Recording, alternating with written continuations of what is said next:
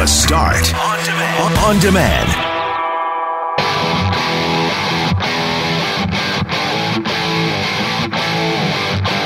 The city of Winnipeg has filed a huge lawsuit against contractors and the former municipal CAO over the new Winnipeg Police headquarters. What's the difference between a civil suit and criminal proceedings in a case like this? The Canadian Vaping Association joins us to respond to a survey that says more people are in support of tougher regulations for e-cigarettes. We'll speak to the golden goalie, Winnipeg's Joel Hofer, fresh off winning the gold medal in the World Juniors for Team Canada.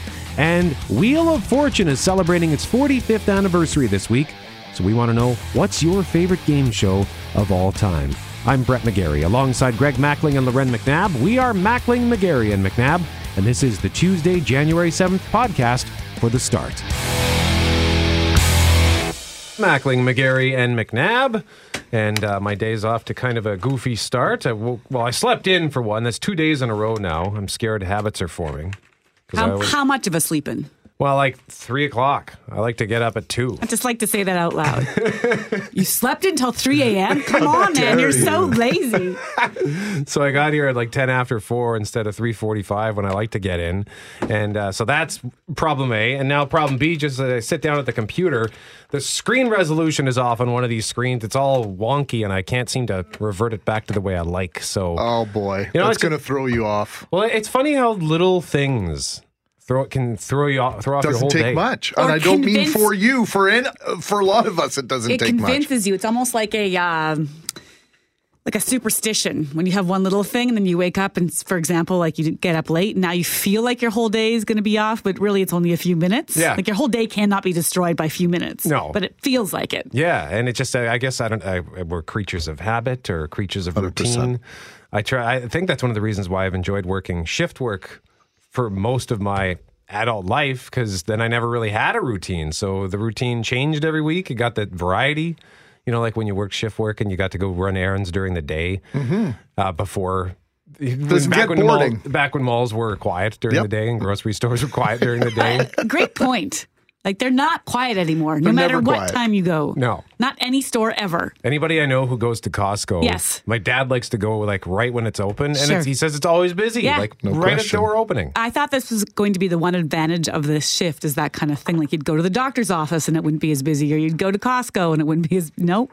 How many times do you yell, does anybody have a job? Yeah, all the time. Yes. Even at 4 a.m. I'm yelling that. I'm like, why are all these cars on the road? Go away. What are you doing? Leave me alone. I had to drive home during rush hour yesterday and I was beside myself. I salute everybody who has to do this every day, because we are spoiled with that 4 a.m. drive to work. That is the big advantage that I find, the difference between this shift and when we did the afternoon show together. Coming in 9 o'clock typically, would drop off the kids at 8:30 and then come straight here and then head home right in the heart of rush hour. So versus 22 minutes to get home like it does for me right now, typically 45, 50, 55 minutes, sometimes an hour. Yeah, I do not miss that. Yeah, I don't miss it either. So feel free to weigh in on anything, by the way, 204-780-6868. We're going to talk, of course, about the big lawsuit that the city has filed. Yeah, this is an interesting one because it was just last month that the Crown prosecutors, the RCMP, said there's not enough evidence to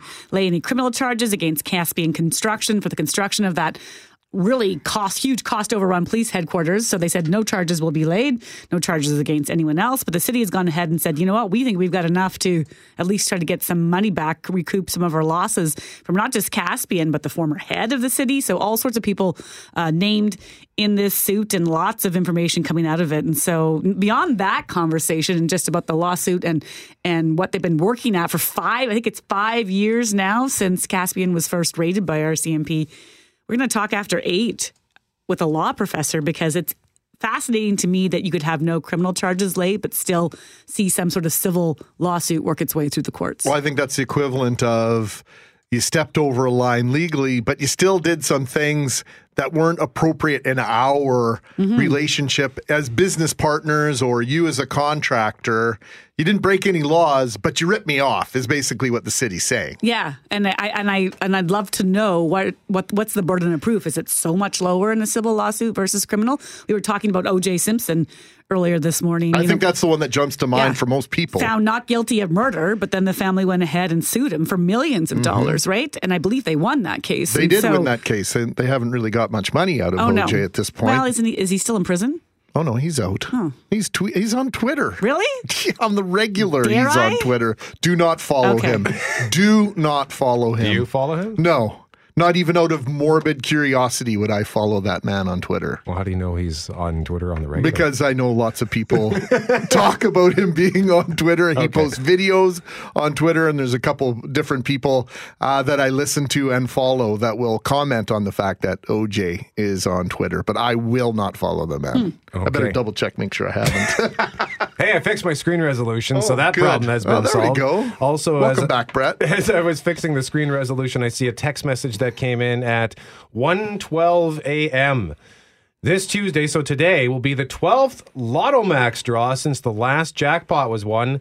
11 draws, no winner. What are the odds of that? Always 8 to 12 draws with no jackpot winners. So today could be the day. Do you have your tickets? No, but I will get one. I got to remember to sign up for the office pool. I went to do it yesterday, but I only had a 20. And buy 4 shares. What's that? I guess I should have. Maybe I should have. I think you should buy 4 shares. Well, imagine if we won and then they had to give me a bigger chunk. Oh, I think you should totally go in for 4 shares. I would feel weird about that. So now I'm going to have to go in on this pool. I haven't ever done an office pool. But today I feel like I would feel really annoyed with myself tomorrow. How many people are in on it? And now Usually it's like 70 25. million. Yeah, Oh, that's too many. I don't want to share You're with still getting like $1 million each after taxes. No, I don't want to. There's no tax. There's no tax on this? It's tax-free. Who knew? Lottery winnings Everybody are knew? tax-free in Canada. Really? Absolutely. I had no idea. No, in the States, you pay Wow. through the nose. In Canada, tax-free, baby. Yeah. So... Well, then what's the matter? There's your secret number right there, 2.5 million. You're good. No. Then I don't have any room to give any away. I go buy my own tickets, thanks. I buy my own tickets too. Like Monica, what is that episode of Friends when they buy the tickets in the Mega Million lottery, the Mega Bonus or whatever it's called, and then of course Monica has a ticket just for herself stuck in her shoe because there was no way that she could share all that money had they won. Yeah. Well, no, you got to get your own ticket as well. Okay, good. Yeah, there's no guilt, no shame in doing that. Just because you're in the office pool doesn't mean you can't get your own. But that's like I said last week, I would share with those who went in on the office pool for sure. And I'd probably share with all the... Like, I know, I had a friend in Vernon who won one of those jackpots as part of a group, but there was 30 of them, and they got 60 grand each. They won $18 million, whatever the number was. Yeah. And they ended up with 60 grand or 75 grand each, which is nice. He woke up the next day and I was like, this 60 grand is the worst. No, I'm not saying that. But if you're going to win a jackpot, why do you want to split it that many ways? I don't know. I just rather not have a ticket in the first place. This is very revealing. Is it? Yeah. Why? I don't know. I think we should bring on some sort of psychologist about what our desires with our fake lotto wins say about us. Probably the same thing, our dreams about our spouses cheating on us in our dreams and then holding that against them for 2 weeks. Oh, yeah, that's right. We had a really interesting conversation a few weeks or months back on that. Mackling, McGarry, and McNabb and Greg Mackling talking game shows. Yeah, 45 years ago yesterday, one of the most popular TV shows ever debuted, and it's still on the air. No game show has ever caught on like...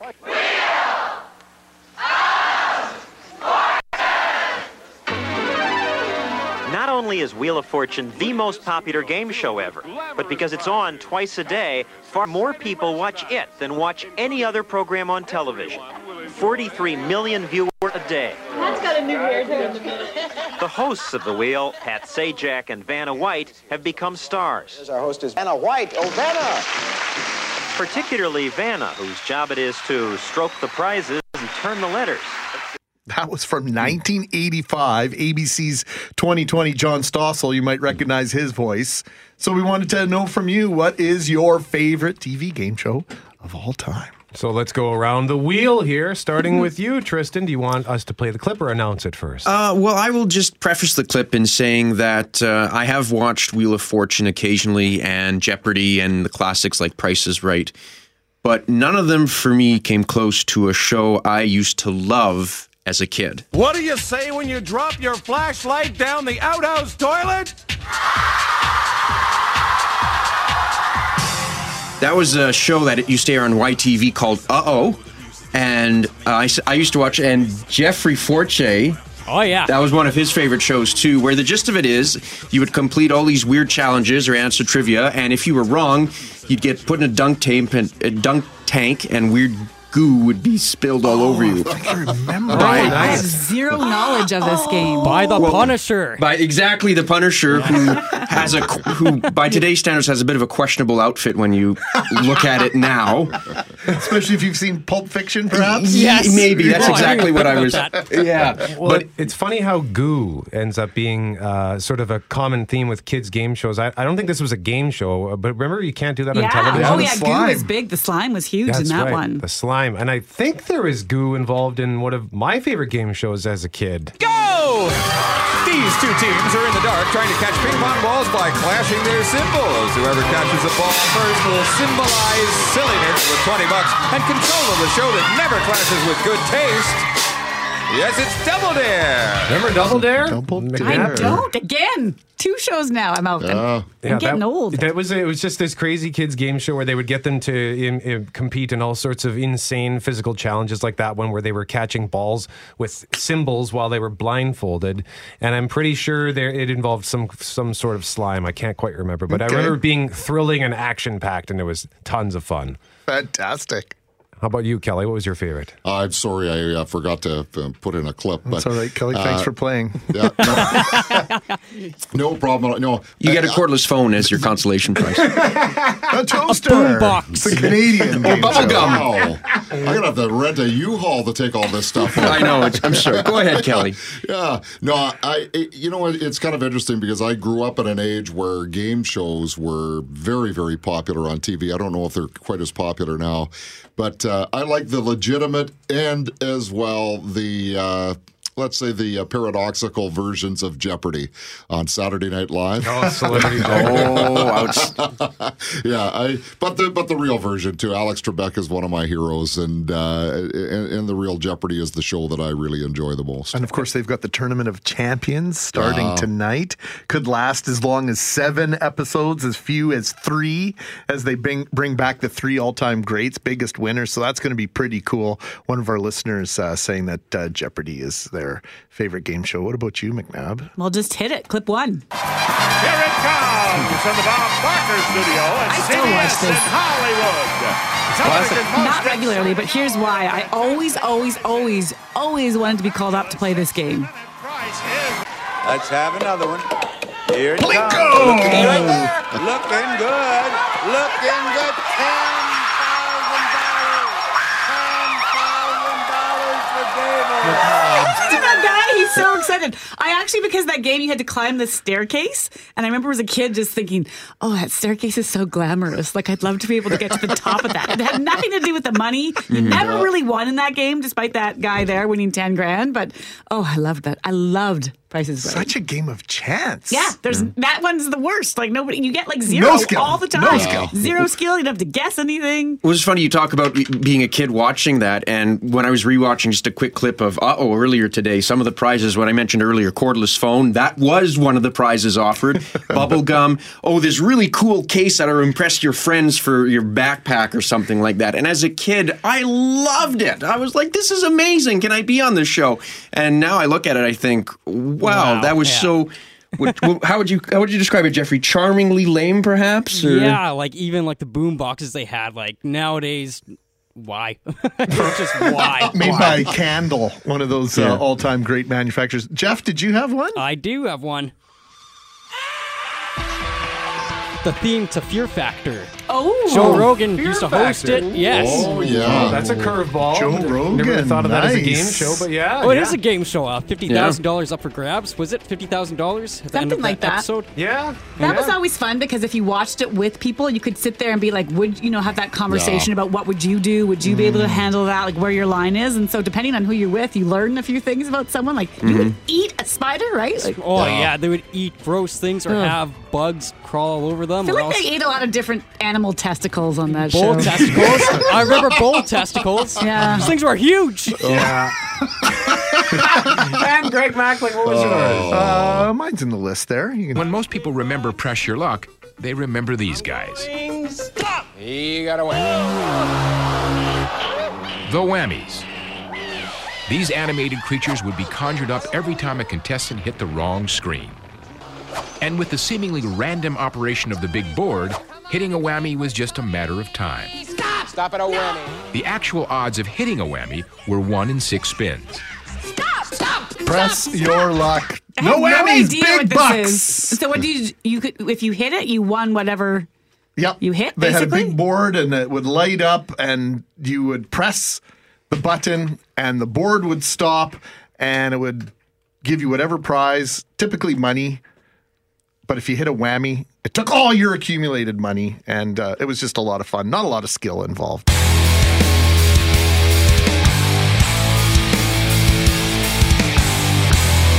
One of the things we were talking about that seemed to be a common theme for the variety of game shows that we liked, Loren, was Goop. Yeah, and it sounds like a Goop Lab or the Goop Lab is coming to a TV near you.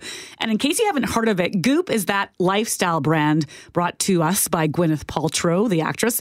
And what Goop says they've been trying to do for years is, quote, explore ideas that may seem too out there or scary. Well, yesterday, Netflix announced it will launch a 6-episode series featuring Paltrow, Goop, and wellness topics like psychedelics, cold therapy, female pleasure, energy healing, and psychics. Here's a little snippet from the trailer. So what happens in a workshop? Everyone gets off. What the are you doing to people?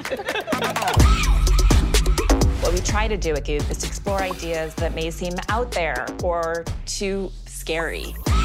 Are you guys ready to go out in the field and make a ruckus? Just another day at the office.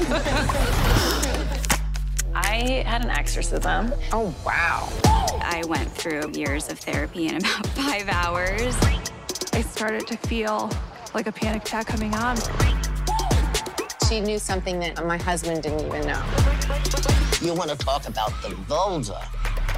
Naked in a room with a bunch of women? I don't know if I have the guts. You've never seen yourself? No. Why not? This is dangerous. It's unregulated. Should I be scared? We're here one time, one life. How can we really milk the out of this? So why is this under so much scrutiny? Why are people hating on this? And at the same time, why is it so popular, Loren? Well, I think it's popular because anyone who has an issue they're struggling with, whether it be weight loss or maybe your skincare regime or, arthritis, wants to cure that, right? And so if the doctor can't help you, go looking elsewhere. And I can appreciate that sentiment. But the advice that Goop has given over the years has prompted many within the medical community, including Winnipeg's own gynecologist, Dr. Jen Gunter, to speak out against Paltrow, particularly ideas like coffee enemas, the suggestion that wire bras cause cancer, and of course, if you haven't heard about this, the jade eggs for a woman's vagina. And I won't get into what you're supposed to do with them, but you use your head and figure out where they're supposed to go. And they've been touted as a cure-all and a way to get your energy and healing going. My. So that last piece of advice, the jade egg, actually landed Goop in court and on many a late-night talk show, including Stephen Colbert's. Secret to you that I'm a huge fan of friend of the show, Gwyneth Paltrow, and her lifestyle brand, Goop. That's why I was so disturbed to find out that Goop is in hot crystal-infused water, because they have to pay $145,000 for lying to consumers about their healing vagina eggs and other items. It says other items because customers who bought the vagina egg also bought the butt pineapple. Wow.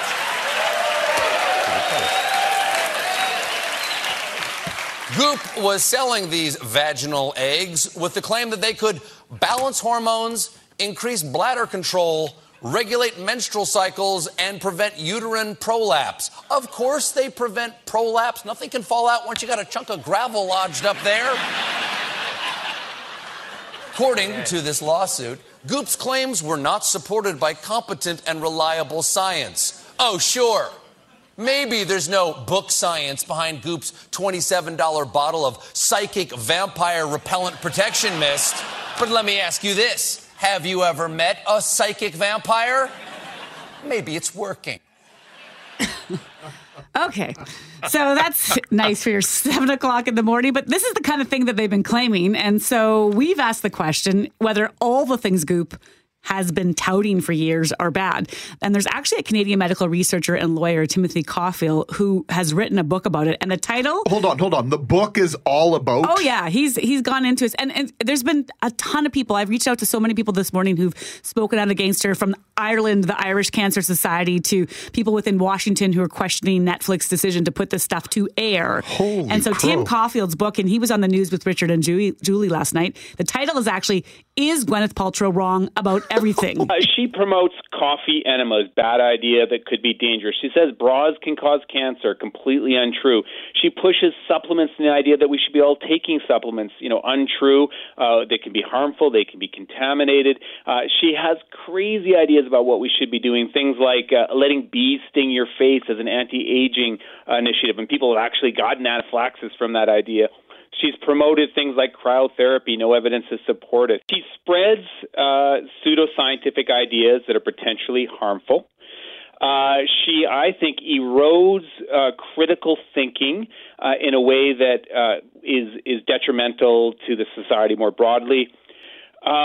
She contributes to the noise that is already out there, about health. So the question isn't just about what she's promoting, but Brett, do you think Netflix has a responsibility to not let her have this show? Or are there all sorts of different things that, tout to be documentaries or what have you, that people will watch and then go, oh, that must be true, and follow it? Oh, boy. I see Netflix as a source of entertainment, and it's choose your own adventure there. If you subscribe to Netflix and you want to watch it, then it's up to you to make the decision as to whether or not you buy into it. I am curious to watch it just for the entertainment purposes. And Netflix, they're a business. Gwyneth Paltrow is a big star. People are going to watch this, so I understand why they do it. So I don't think... I absolve Netflix of responsibility. They're not claiming to be hospital. They're a provider of content, and if you watch it and decide you want to let a bee sting your face, I don't think that's Netflix's problem. How upset would we be? How upset would we be if a bookstore decided not to carry a certain title? There's free speech I think there. it's the same thing. Yeah, but how upset are you as a doctor when someone comes in? So I've tried this jade egg, and I can't get it out. Oh, I didn't even want to finish the sentence. The city of Winnipeg is looking to take the contractors of the controversial downtown police headquarters to court, and they're hoping to accomplish in a civil case what couldn't be done in a criminal one. It was just last month that Manitoba prosecutors, as well as the RCMP, said they didn't have enough evidence to charge Caspian Construction or any other players involved in the building of the police headquarters, which in the end was almost $80 million over budget. Here's Chief Corporate Services Officer Michael Jack. We're not privy to the reasoning why Manitoba Prosecution Services declined to lay charges, but I think you've hit the nail on the head. It is a different standard. What we have is more than sufficient evidence in front of us demonstrating the scheme that we're alleging, and whereas the RCMP and Manitoba Justice needed to look at individuals and individual companies, whether or not the threshold could be met. What we are looking at are the group of individuals and entities, and we know there is more to be learned. So you heard him say there's a difference in that threshold between criminal and civil court. And so to help us walk through this, we're joined by University of Manitoba Law Professor Karen Busby. Good morning. Good morning. So why is the threshold different? Explain that to us. Okay, well, there are three differences principally between civil and criminal cases. The first is the burden of proof. In a criminal case, you have to prove it beyond a reasonable doubt, whereas in a civil case, you just have to prove it on a balance of probabilities. So that's number one. Number two, in a criminal case, the accused people have the right to silence. They don't have to cooperate. They don't have to say anything. But in a civil case, they do, and they have to produce documents on demand. And then thirdly, there could be differences in what exactly needs to be proven in terms of the elements of the alleged wrongdoing. So, the standard of a fiduciary for a criminal charge could be different than the standard of a fiduciary for a civil allegation. So those are some huge differences between civil and criminal cases. In essence, it's easier to prove your case in the civil court. Much, much, much easier. I mean, think about the right to silence. An accused doesn't have to say a single thing. They don't have to turn over a single document. They don't have to do anything. It's up to the Crown to find or the police to find all of the evidence and to produce all of the evidence.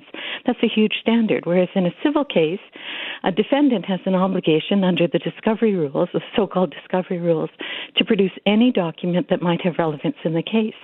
So they have to produce all their emails, their phone records, the contracts, memos, everything has to be produced. So what is that threshold in terms of being found guilty in a civil suit? If there are all sorts of difference in terms of what needs to happen procedurally, what has to happen in terms of burden of proof, and what is that level of burden of proof? Is it similar? The burden of proof is also different. So remember, there are three differences that I've outlined. So one is the right to silence, which we talked about, and then there's the burden of proof. In a criminal case, the Crown has to prove the case beyond a reasonable doubt. So you have to be very certain that the events occurred in the way that the Crown alleges. Whereas in a civil case, the question is, who on balance do you believe, the plaintiffs or the defendants? Whose story is a more credible story? So that's a very much lower standard. You can think that in a criminal case, the Crown has told a credible story, but if it's not convincing beyond a reasonable doubt, then you don't have a conviction. In a civil case, it's who do you on balance believe, and that's who ends up being the successful party in a civil case. So you have to pick a winner and a loser, unlike a criminal case where you can go, well, I think he did it, but we just can't prove it. Exactly. What do we have for examples, Karen, in where this has been successful? We were citing the O.J. Simpson case, found not guilty of murder, but sued by the family, and they won in court on a civil wrongdoing. But does this happen all the time, where there might not be enough evidence for a criminal case, but when you go to a civil court, you find success? Yeah, absolutely. So think about car accident cases, not so much in Manitoba, but outside Manitoba. There might not be enough evidence to lay a criminal charge, but there will be enough evidence to bring a lawsuit in negligence. It happens often in sexual assault cases where you have, again, the right to silence on the part of the defendant, but the defendant doesn't have the right to silence in a civil case. So you might see a claim for civil damages in a sexual assault case. You see it often in alleged crimes like this one, where there's fraud or conspiracy or kickbacks alleged. Again, it's really hard to prove fraud when the other side doesn't have to produce their documents, when you don't get any of the documents. But in a civil case, you get all of the documents. So it should be much easier to prove fraud and conspiracy in a civil case than in a criminal case. And is that then why maybe the city would take this action? Because it's going to cost them a lot of money to pursue this, but I guess they wouldn't be willing to roll the dice if they didn't think there was a really good chance that it would come out in their favor. Well, I mean, there will be volumes and volumes, perhaps even millions of documents in a case like this one. There are more than 30 individual and corporate defendants, and there are 8 John Does, so 8 unknown defendants in the case. So, 40 litigants in the case.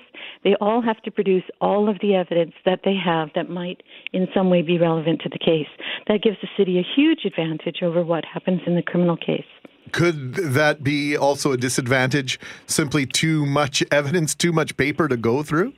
Absolutely. That's the downside of the discovery rules, is you can be swamped with evidence, but there are ways to manage that kind of evidence. And also what it allows for you to do is sort of cross-reference. So if party A tells a slightly different story from party B, that gives you a way into examining, what differences show in the documents.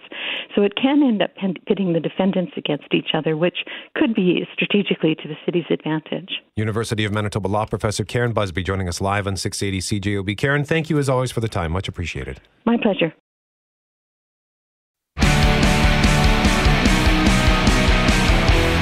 We were asking if you remembered the survey from last year about attitudes toward dementia. Almost exactly a year ago it came out.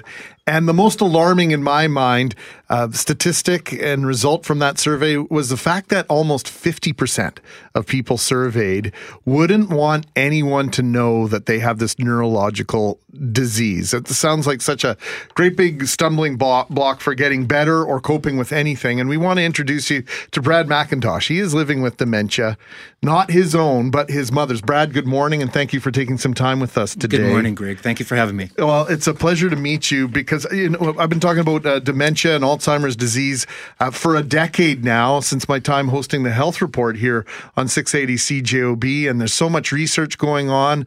But the bottom line is we know very little about Alzheimer's and dementia. We know more now than we've ever known.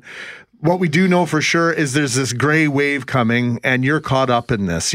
But tell us about your mom and how long you've been dealing with dementia in your family.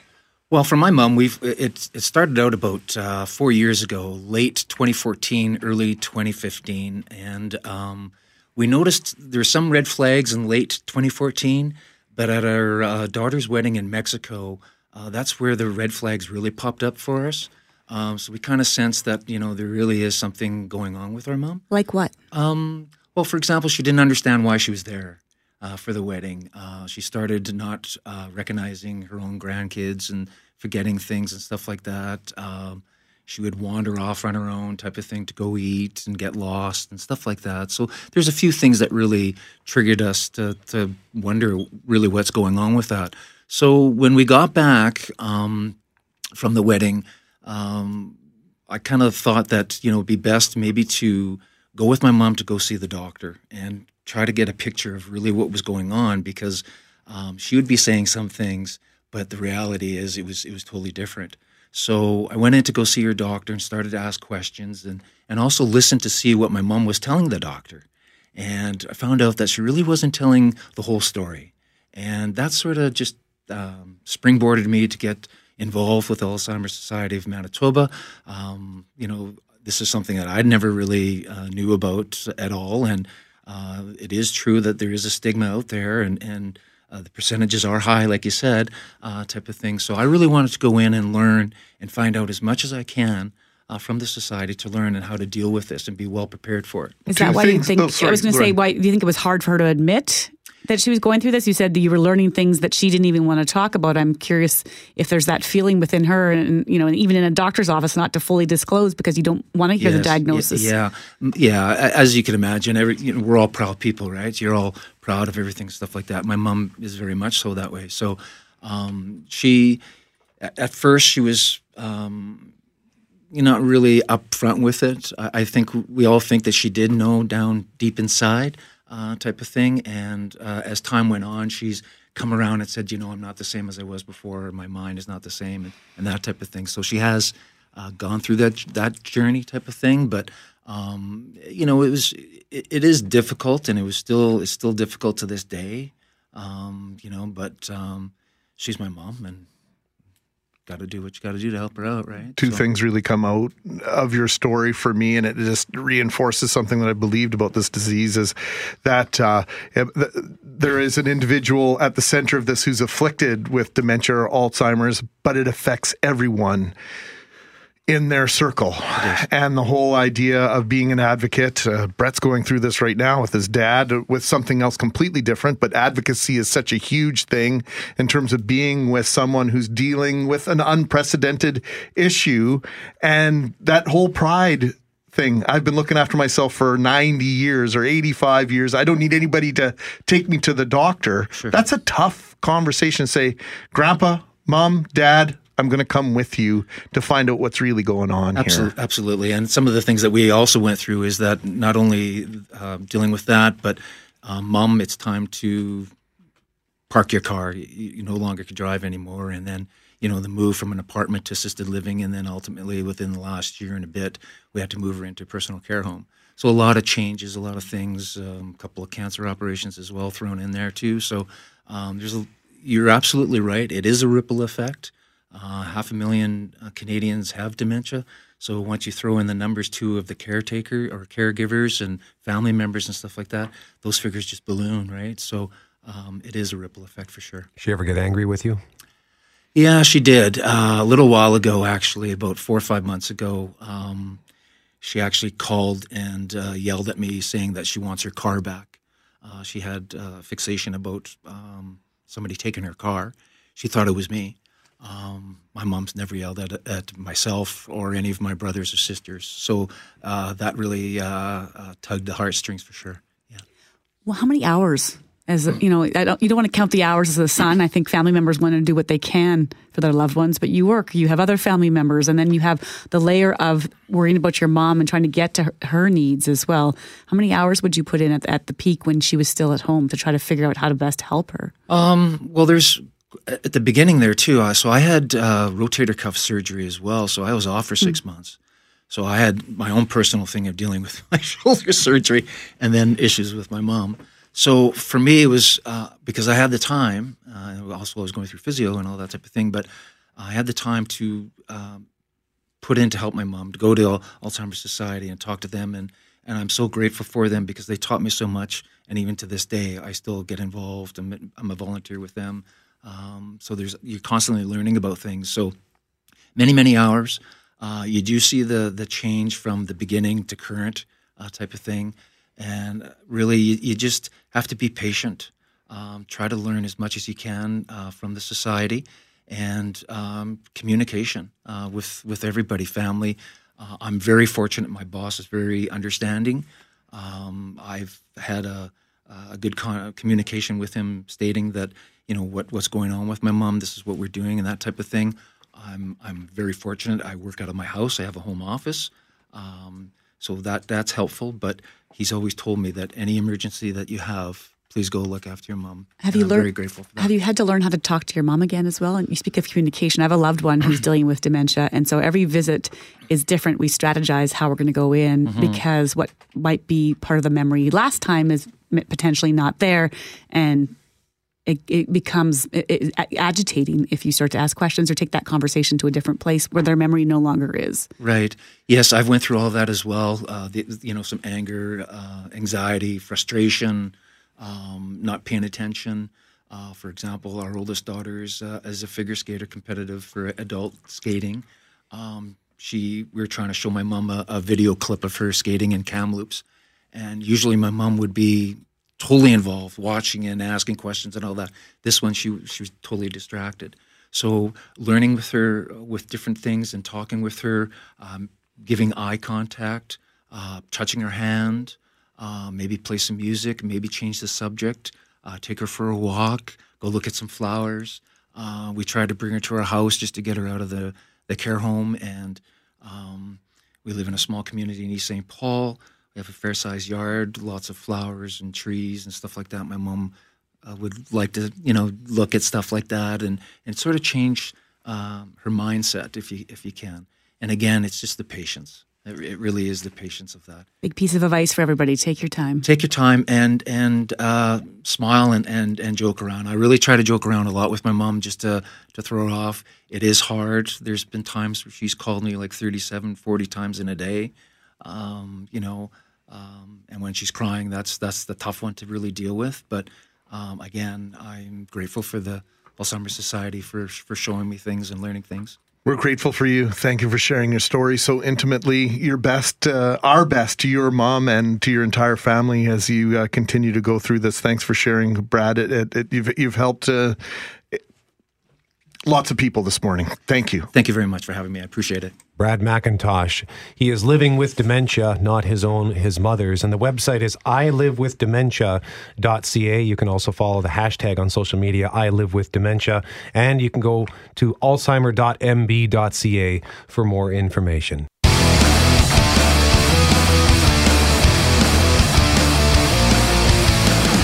Here's a headline on an email that came in to Mackling at cjob.com, McNabb at cjob.com, and McGarry at cjob.com. Vanquishing vaping. Support for tougher regulations rise as positive views of e-cigarettes go up in smoke. This is from an Angus Reid survey that says the number of Canadians who say vaping does more harm than good has nearly doubled from last year. Now, I should point out, full disclosure, I am a vapor. I've had a nicotine addiction for over 20 years, used to smoke. Now I vape. The vaping has helped me stay off of smoking. Now, for reaction on this, for tomorrow, we're going to speak to the president of the Canadian Medical Association, who will be visiting Winnipeg. But for today, we have the executive director of the Canadian Vaping Association, Daryl Tempest, who joins us now live on 680 CJOB. Daryl, good morning to you, sir. Good morning to you as well. Thank you for having me on. So first of all, what is the Canadian Vaping Association and why do we need one? Well, the Canadian Vaping Association actually came to be in 2014 to help government bring in strong regulations for water-soluble based nicotine e-liquid. So we've been working with governments to bring in stronger regulations since 2014. What kind of regulations? Specifically around, it started with age restriction, making sure that these products were targeted only towards adult smokers. That's where the product came from. It's been in Canada for over a decade and has had phenomenal results for those looking for a far less harmful alternative to combustible tobacco. What is, maybe for those who are unfamiliar with how vaping works, can you explain what is vaping? Yeah, so vaping vaporizes nicotine e-liquid, so it has far less harmful chemicals than that of combustible tobacco. And then you vape it in and inhale it like you would a cigarette, but so it delivers the nicotine with 95%, at least 95% less harm than combustible tobacco. Well, that's the reason why I think many people moved over to vaping if they were already smokers, or why there's a conception or misconception amongst the public that it's a safer place to start. If you look at the numbers, the concerns over vaping-associated lung illnesses in Canada, there's been 15 cases, and in the States, there's been 55 deaths. And one of the links is this chemical that is in some products known as the vitamin E acetate. Yep. So, the information is with Canadians being concerned. We share a lot of their concerns. So if you look at the U.S., the CDC was quite clear that the products came from these illicit THC carts containing things like vitamin E oil, which are very dangerous for your health. So if you look at the current federal regulations under the TVPA or the Tobacco Vaping and Products Act, vitamin E oil, for example, is explicitly prohibited from the use of regulated products. The key here, and I understand why so many people are concerned, because vaping itself has been very much almost like this peanut butter effect that all vaping is the same, right?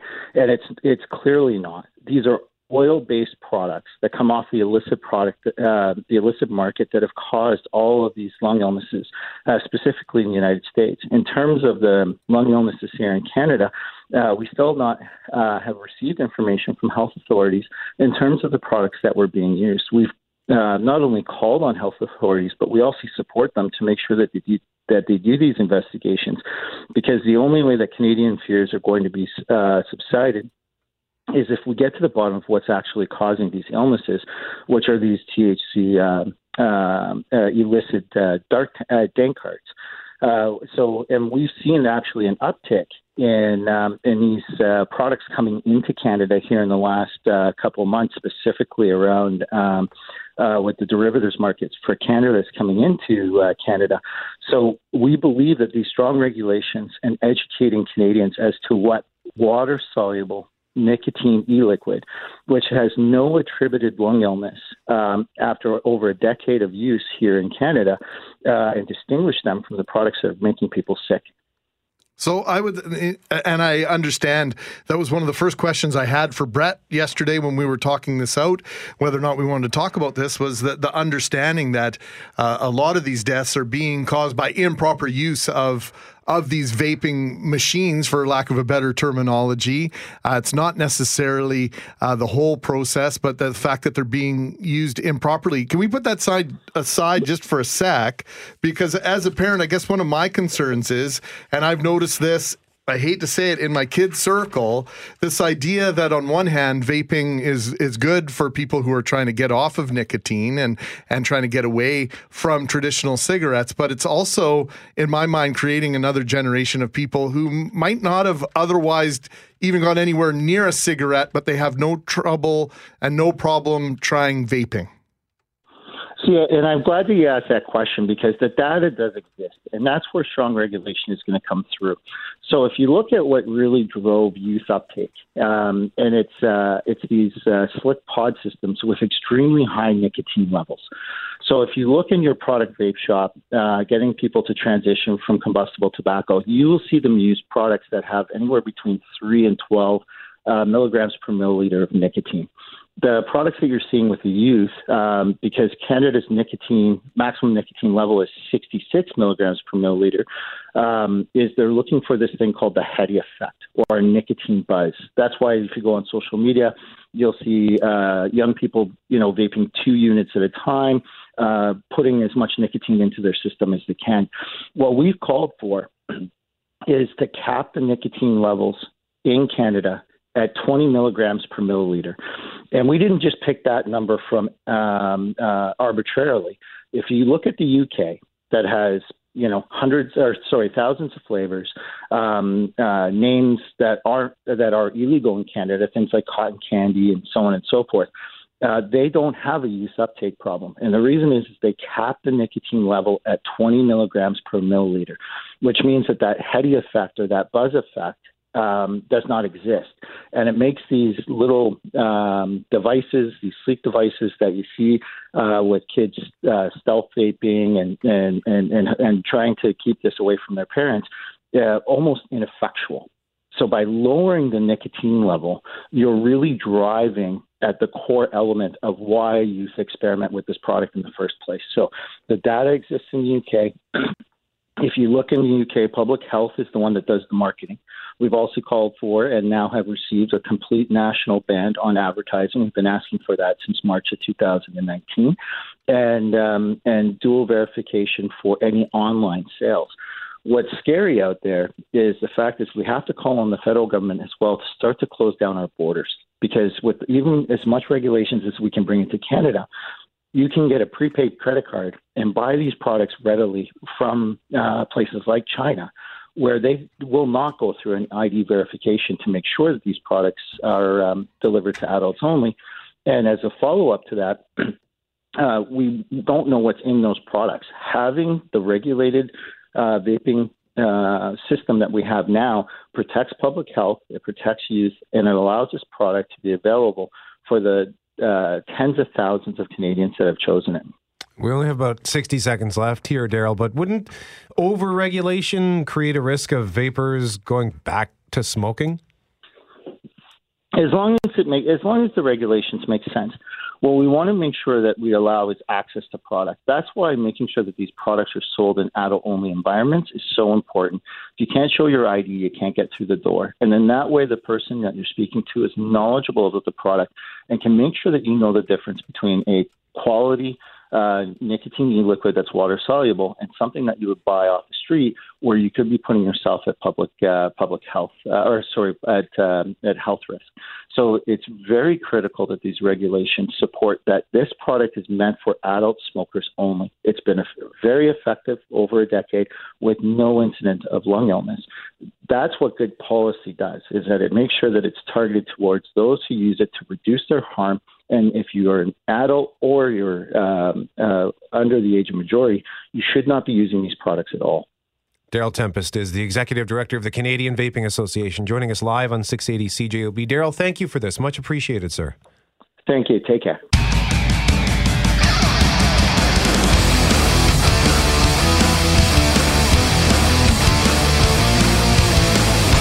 on Sunday in Ostrava, Czech Republic, Team Canada claimed the gold medal in the World Under-20 Men's Hockey Championships. The World Juniors have become a holiday tradition, and winning gold is the expectation for Canada almost every single year. In goal, the team was led by Winnipeg born Joel Hofer, who took over the goaltending duties from Nico Dawes, who started the tournament in net for Team Canada. Joel took over in the second period of Team Canada's preliminary round 6-0 loss to the Russians, the team they ultimately beat 4-3 to win the gold medal. Joel Hofer joins us now. Good morning, Joel. Good morning. How's it going? It's going really well. How's it going for you? Congratulations. Yeah, thanks a lot. I mean, I'm just sitting at home. I got back last night, so it's definitely nice to be back at home and sleep in my own bed. So it's good. Have you taken off that gold medal yet? Are you showering with that thing on, or what? Yeah, I took it off after once I got home from the airport. But it's obviously pretty special to have it around my neck. What does it weigh? Sorry? Do you know what it weighs? Like, is it heavy around your neck? It's pretty heavy. I mean, I think it's solid gold, so I haven't actually weighed it, but it's pretty heavy. Now, a lot of people, in watching you play, Joel, talk about the fact that you seem so unflappable in that gold medal game. You're 19 years old, which is worth reminding people that you could remain so calm through what was a repeatedly intense and high-pressure game. Do you have some sort of routine that you've gotten yourself into over the years? People always talk about goalies are a special breed, and I mean that as a compliment. So what do you do to get yourself into that space that you don't get flustered by everything going on around you?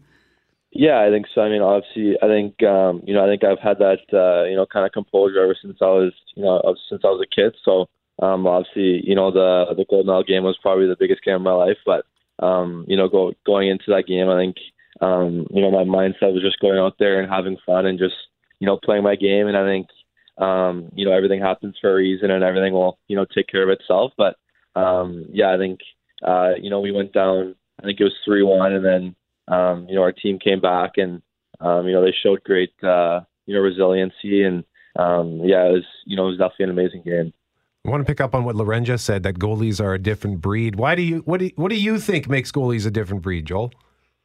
Yeah, I don't know. I mean, obviously, I switched to be a goalie when I was 10, so I was kind of a late bloomer in a sense of, I wasn't a goalie, my whole life. I kind of switched later on, but I don't know. It was always, something that, I was passionate about. I always liked playing, goal in street hockey or mini six or whatever it was. But, ever since I put on the pads for the first time, I, kind of fell in love and kind of went from there. But there's a mental thing there. And you mentioned the fact that you've always been kind of this way since you were young. That's not just a skill thing in goalie. I think there's something that's a mindset. I don't know if people are born goalies, but it almost seems that way every time. Well, you enjoy having the pressure of the game on your shoulders to a great extent. Playing goal myself in soccer and hockey. Joel, would you concur with that? Yeah, of course. I mean, obviously, with a player, you're not on the ice all the time, but the way I saw it when I was younger was, goalie's on the ice every time, and there's lots of pressure on him, and he can be the spotlight of the game, right? So I would as a kid I would always go to Moose games with my parents, and I would always just watch the goalies, and how whenever they'd make a big save, the crowd would get behind them and make a bunch of noise, but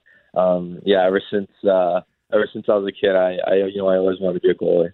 Now, your family story is absolutely fascinating, and we don't need to get into it now because we don't really have time, but ultimately the sacrifice that you've made and your family's made, because you moved away at a very young age to move to Kelowna to pursue this at a high level. Maybe share with us your journey to being drafted in the 4th round by the St. Louis Blues a couple of years ago. Yeah, of course. I mean, obviously, my parents have, been, the biggest role models for me, ever since, I was a little kid. And, obviously I wasn't drafted in the Western Hockey League, but, I think, as a family, we kind of decided that, it was best for me to, go to Kelowna and, go to the Pursuit of Excellence. It's a great, organization they have there. And, I was there for 2 years, and I learned a ton there, and we were always fortunate enough to go to tournaments in the States, in Minnesota, and my parents would always come out and be there and support me. And my mom and dad were always huge supporters of me, and they were always they were always by my side, whether I would have a good game or a bad game, and they were always just striving for me to be the best. I don't know if you know it or your parents know it, but during that third period and throughout much of the game, they kept cutting to a shot of your parents in the stands, and they were equally unflappable. And I'm a mom, so I always get teary when I see mom and dads in the stand. I can't help myself. So who do you get it from? Do you inherit any of these traits from mom or dad? That's actually funny you say that, because I think most of my most of my friends are saying that that they saw like my parents on the TV, and my adult mom in Swift Current would always say how my mom was always just like, she wasn't fazed about anything. She was always just calm and cool, kind of like me. So I like to think that I kind of get it from her. That's a fantastic story, and those shots are absolutely priceless. So Jordan Binnington, we know what he did to the Jets in the playoffs last year. You've had one, or have you had two training camps with Binnington, and maybe tell us what you've learned from him, because his saying is, "Do I look nervous?" Because he's unflappable as they come.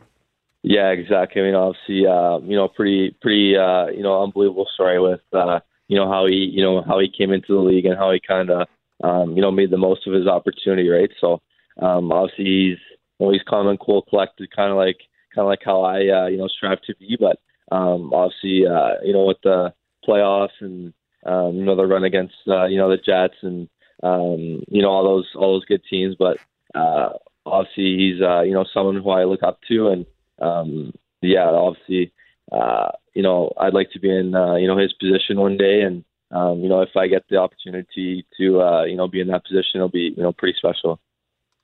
Joel Hofer, thank you so much for joining us. Congratulations once again, young man, on helping lead Team Canada to victory. Thanks a lot. Thanks for having me.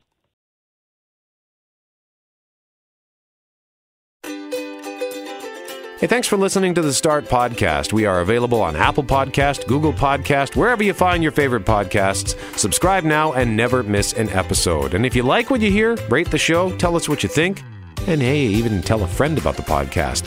Be sure to follow us on Twitter and Instagram. Greg is at GMACWPG, that's GMACK WPG. I am at Brett McGarry, BRETTMEGARRY. And Loren on Twitter is at McNabb on Global, and on Instagram at McNabb on CJOB. Talk soon.